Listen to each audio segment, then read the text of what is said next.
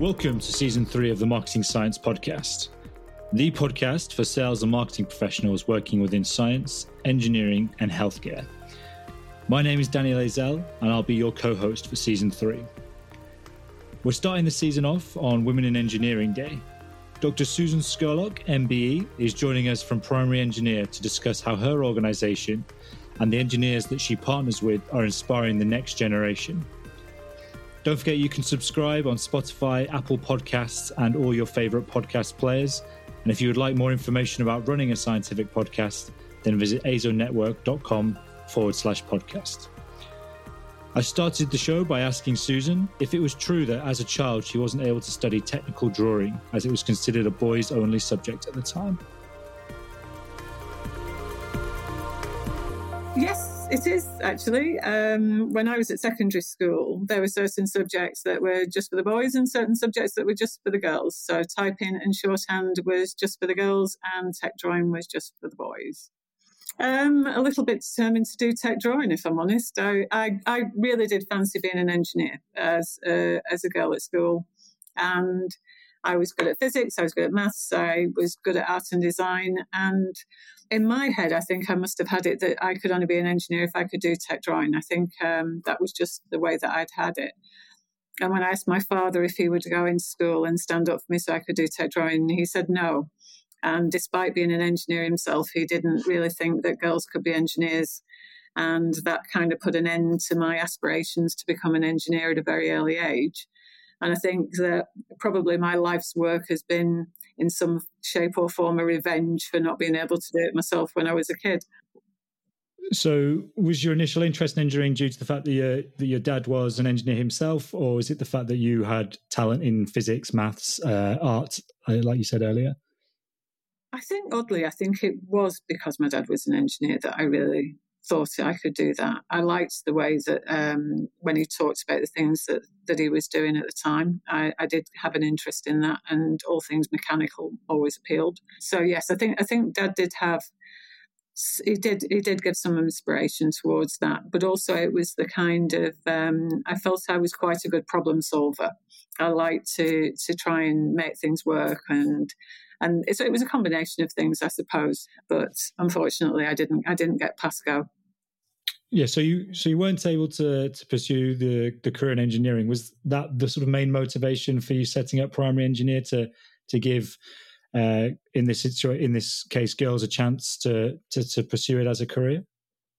I think it was actually a wider thing than that. If I'm honest, when I left school, I became a graphic designer. I went to university and became a graphic designer, and I worked in graphic design, but always with an aspiration to become a teacher.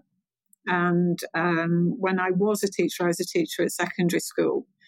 And the thing that I saw very clearly, very, very early on, was that some of the children that I was seeing at the age of 11 and 12 had actually given up, which is an incredible thing to say, that they didn't think that they should be in education. They didn't see why they should be at school. They couldn't understand why we were teaching them the things that we were teaching them. And I really felt that if we could address that it would make such a huge difference to so many young people. And I felt that engineering was possibly a way to approach that. If we could take engineering into primary schools, what a difference that might make. So you're a teacher in a secondary school at this point. So what was the process from going from that to setting up Primary Engineer? What did you have to go through? What did you have to plan out and do? Well, I was doing some work with a gentleman called David Jinks, who was well known for his work in the design technology field. And we were doing some consultancy work in schools and really looking at, encouraging teachers to be able to use design technology in a very cross-curricular way. And we started to talk about the importance of linking that to the real world and engineers. And at the time, somebody came along and said that there was a fund that you could apply for if you had an idea that would encourage more children into engineering. And me and David had a think about it, and we thought, do you know what? We do have an idea. Let's write it. So we wrote this thing, and it was huge. And lo and behold, I can remember it in May. I got a letter saying, "This sounds like a great idea. We'll give you the funding." And I thought, do you know when you get careful what you wish for? Yeah. And it was, oh, right. Oh, okay. Well, to do that, that means I've got to stop teaching. I've got to give up my job. I've got to do this. I've got to do that. And if I'm honest, I kind of sat down with my dad and talked about it. My dad thought it was really important. And I have to say that it was a very deep breath. But I decided that if I didn't do it, I would never allow myself another idea. Mm. So I did. I handed in my notice and I started to plan to really build on the idea of primary engineer. So would it be fair to say that you weren't exactly expecting to get that response when you applied? I kind of thought we might have done, but it was a surprise when it landed. I think anything like that, when you kind of aim big and you get a letter through the post saying, "Well done, you know, come on, you can do it." Yeah, it was a bit of a surprise, I have to say. Yeah, shock. So you get the good news, then it's full speed. You leave teaching, it's full speed ahead with primary engineer. What are you trying to achieve at this point? I think at that point, the first thing that we tried to do was to build a teacher training course. So the idea was how do you amplify the message and get it to the most number of people in the most efficient way? And primary teachers, even now primary teachers, have very little experience of design technology in their training before they get into the classroom. And we felt that if teachers had a more understanding of the techniques, the application, and then the impact of this kind of this subject area, that would have a greater effect on children. So it was the designing of courses and it was designing of resources for teachers to be able to use and then use them again and again and again over their careers to more and more children. And as we kind of grew that idea and brought other people in to help design the resources and the courses and things, that we started to identify that what was missing from that process was engineers, that we needed to bring engineers to work alongside the teachers without their first meeting being in a classroom, if you know what I mean, so that they get the opportunity to do something together, work on the project, get to know each other, get to understand each other's perspectives. And then when they did work together in the classroom, it was greatly enhanced because they knew each other. They, the idea was that the engineer would be the context for the project in the classroom and be that person that the children recognised as, the engineer, and the teacher would do the teaching. So it was structuring very much the way that we train teachers at the very outset. Yeah, and we'll definitely touch a little bit more on the engineers and the organisations that you're partnering with a little bit later on. I just wanted to talk about, so today is Women in Engineering Day. So historically, why is there not more gender diversity in engineering, and why is it important to rectify it? Is it just outdated attitudes of the past, or is there something more?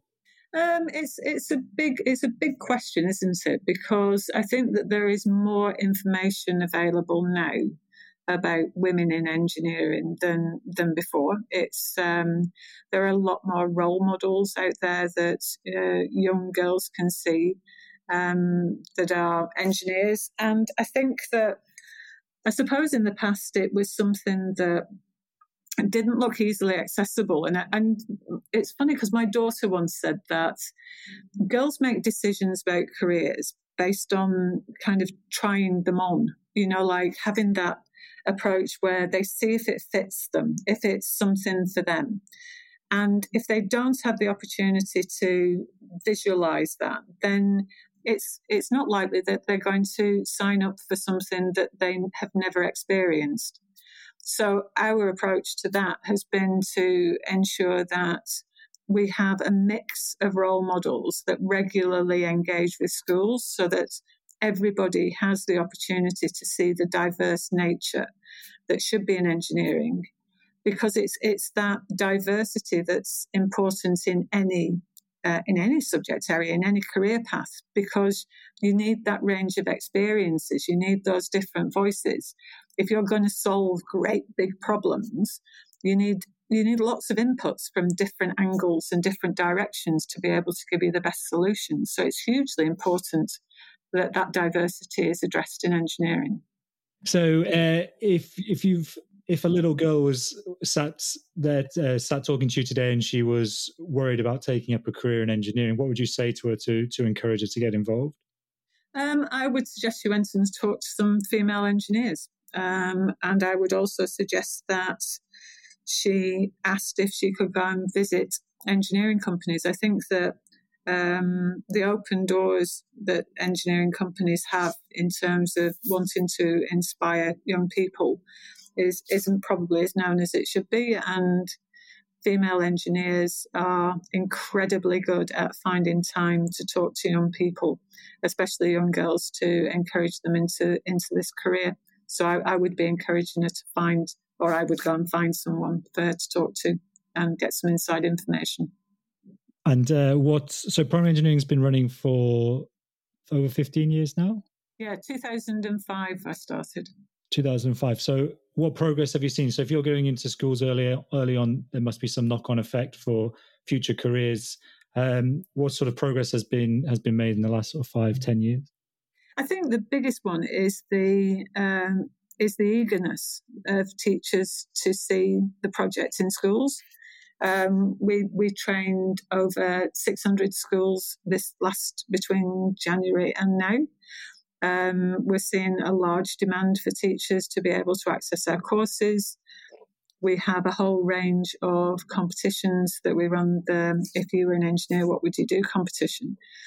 So one thing that we're seeing is massive interest from teachers. We're seeing it that teachers are evidencing the impact on children. So the children that potentially were disengaged are very engaged when it comes to engineering. There's something that really switches them on.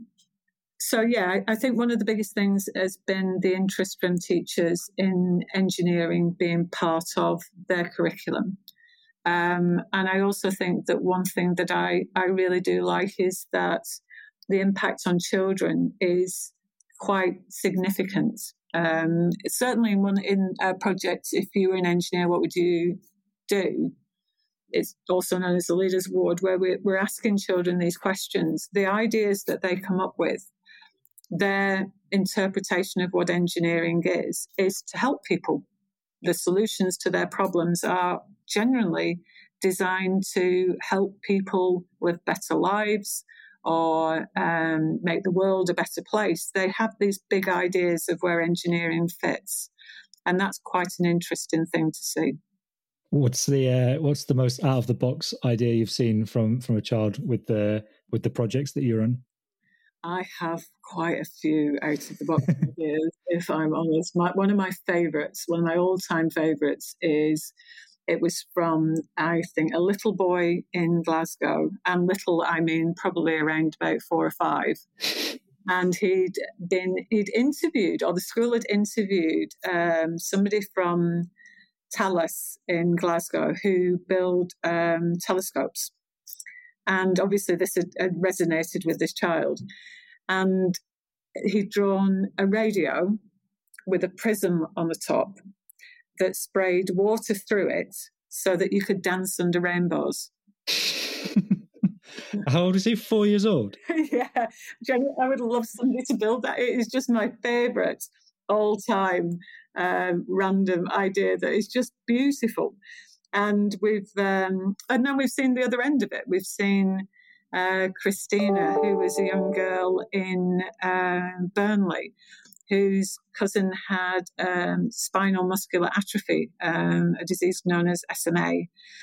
And she designed an exoskeleton jacket to help him. And we have university partners that build some of the children's ideas as part of the project. Yeah, that's an incredible story. It must be amazing for you when you set out to create an environment for children to think and to learn in, and then all of a sudden they're coming out with ideas like this that are actually going to change people's lives. That must be really rewarding. I think it's I think, don't they call it a drop the mic moment? Yeah. It's one of the ones where you just go, oh, if we don't do anything else, we've done that. But it's ongoing. we come across every year, at the end of the year, we have different proto teams that have built different ideas. But it's not just about the fact that a child's idea is built. It's also about the fact that we get lots and lots of engineers to read the ideas that the children have submitted. And every child gets a grade, and every child gets some feedback from an engineer. And that whole process, when you're talking about inspiring children with what engineering is, and to look at it as a career, the fact that engineers have taken time to read their ideas and give it a grade so that they can get a certificate, and then later on, we've got exhibitions and things. Those are tremendous things that inspire young people, and they're things they don't forget. And so it's all these different kind of touch points that you need to build that bigger picture as to why engineering is important and why it's a potential career for young people. Yeah, absolutely. I mean, you've just touched on it then. I wanted to ask about how you market engineering as a career path for young people. So the role models, hugely important, partnering with really good organizations, the competitions. How else are you marketing it? Well, I suppose a lot of it is through the name. We are primary engineer, and we wear engineering quite, loud on our sleeves. We also look at any project that we design, how we can involve an engineer in the classroom at some point in that project, because I think that what we're trying to do is to raise the.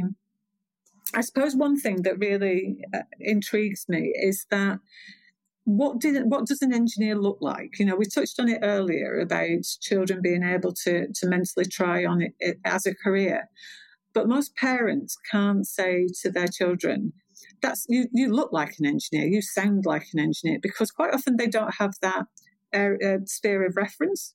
So we know what a doctor does, we know what a dentist does, we know what a nurse does, we know what a chef does, and we know what a hairdresser does. And we can easily say to our children, "Oh, look how well you're doing that. You could be a hairdresser," or "Oh, you could be this," or "You could be that."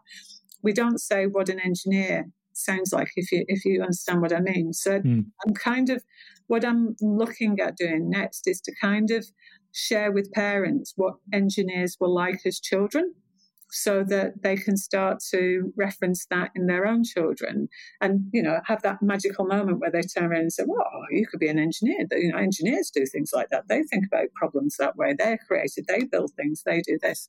So I'd like to kind of look at how we get parents to understand what engineers look like as well.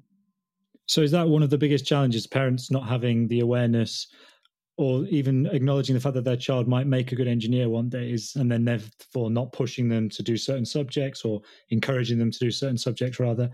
Is that one of the main stumbling blocks?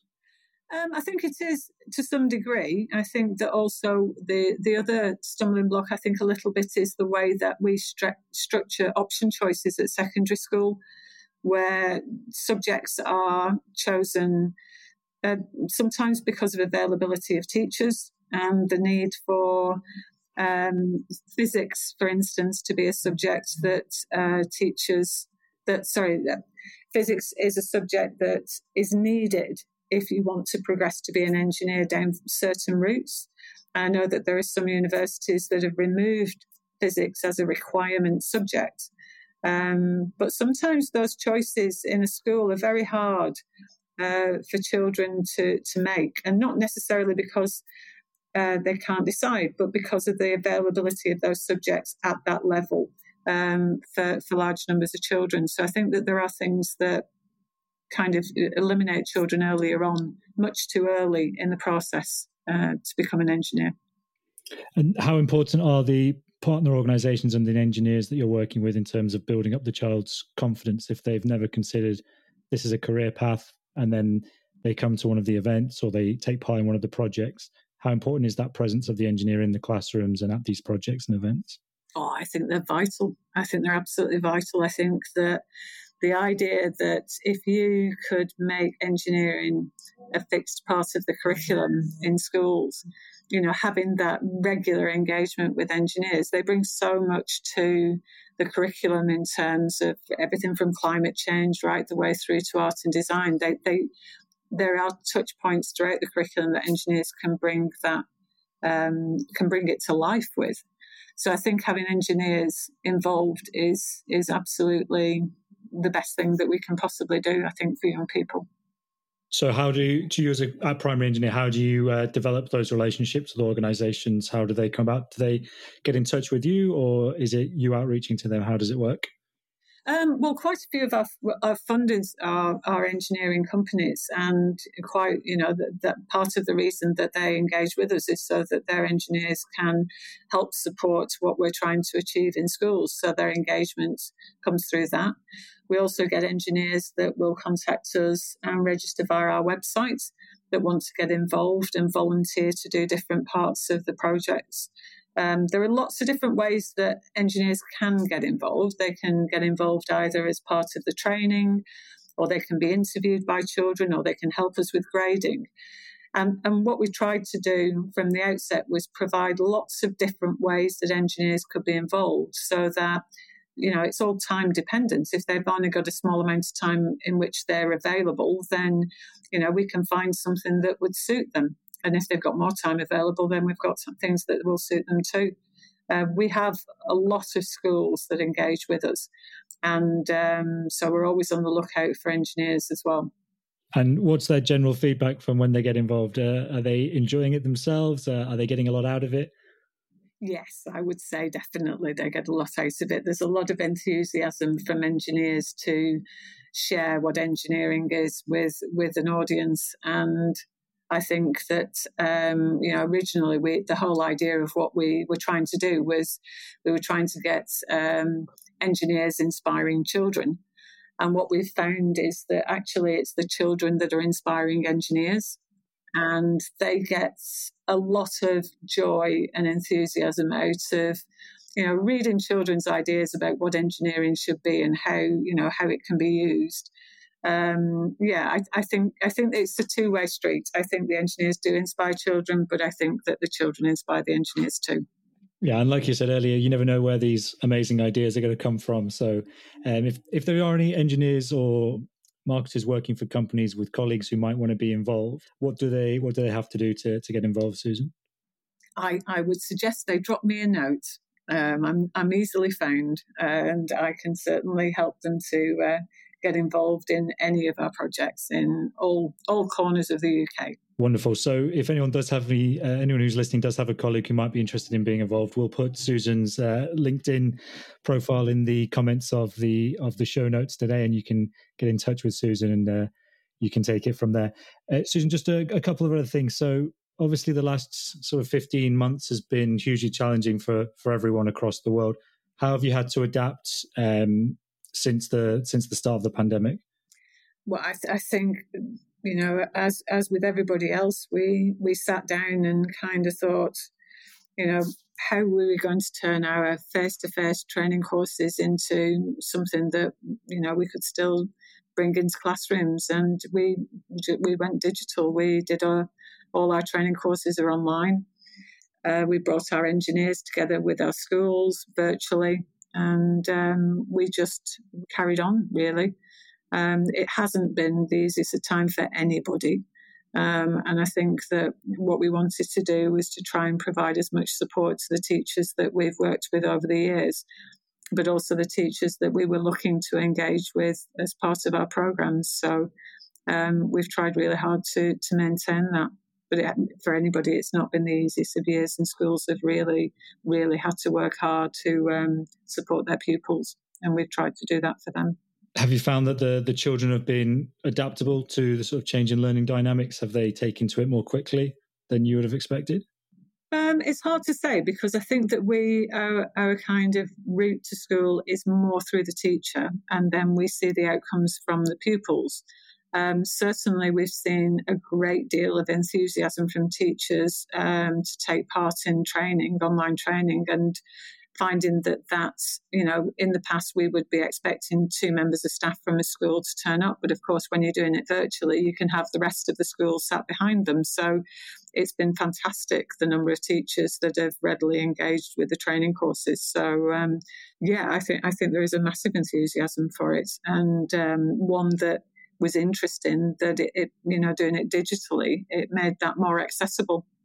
So it's been a very interesting year from that regard, whilst obviously, very difficult in the same breath for everybody trying to deliver in a classroom.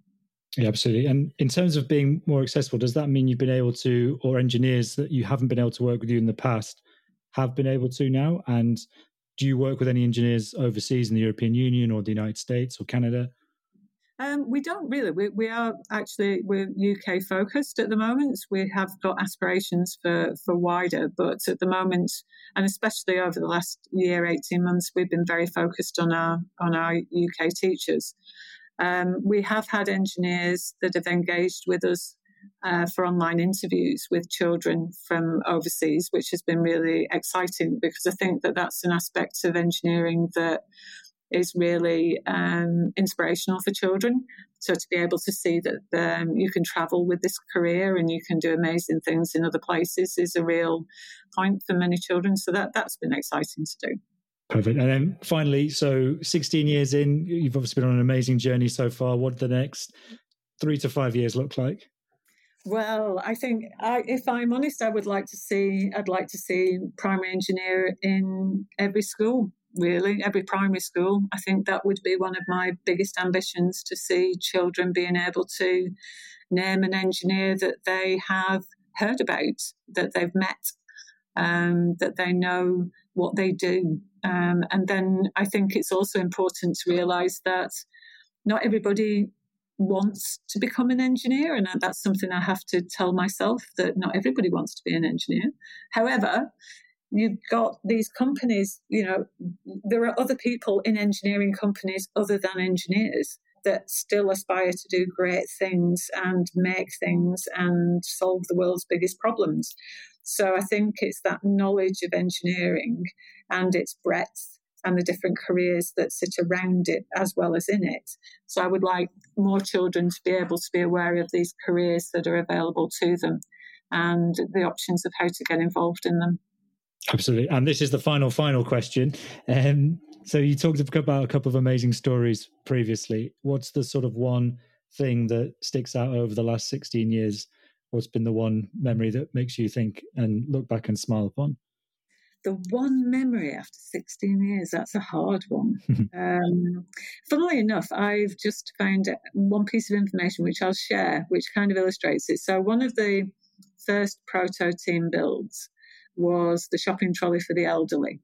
And it was a shopping trolley designed by a young boy from a small town called Cromarty in the north of Scotland. So a very small school.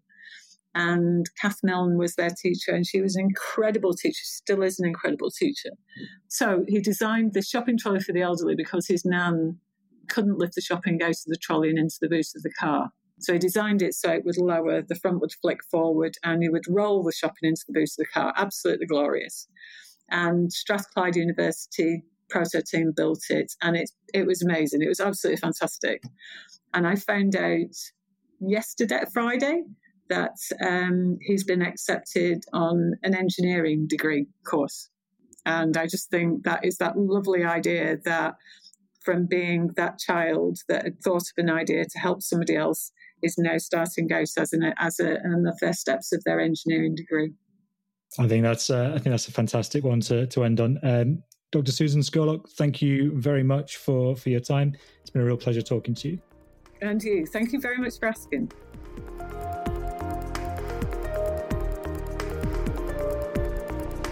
A huge thank you to Susan for sharing her inspiring story with us all today.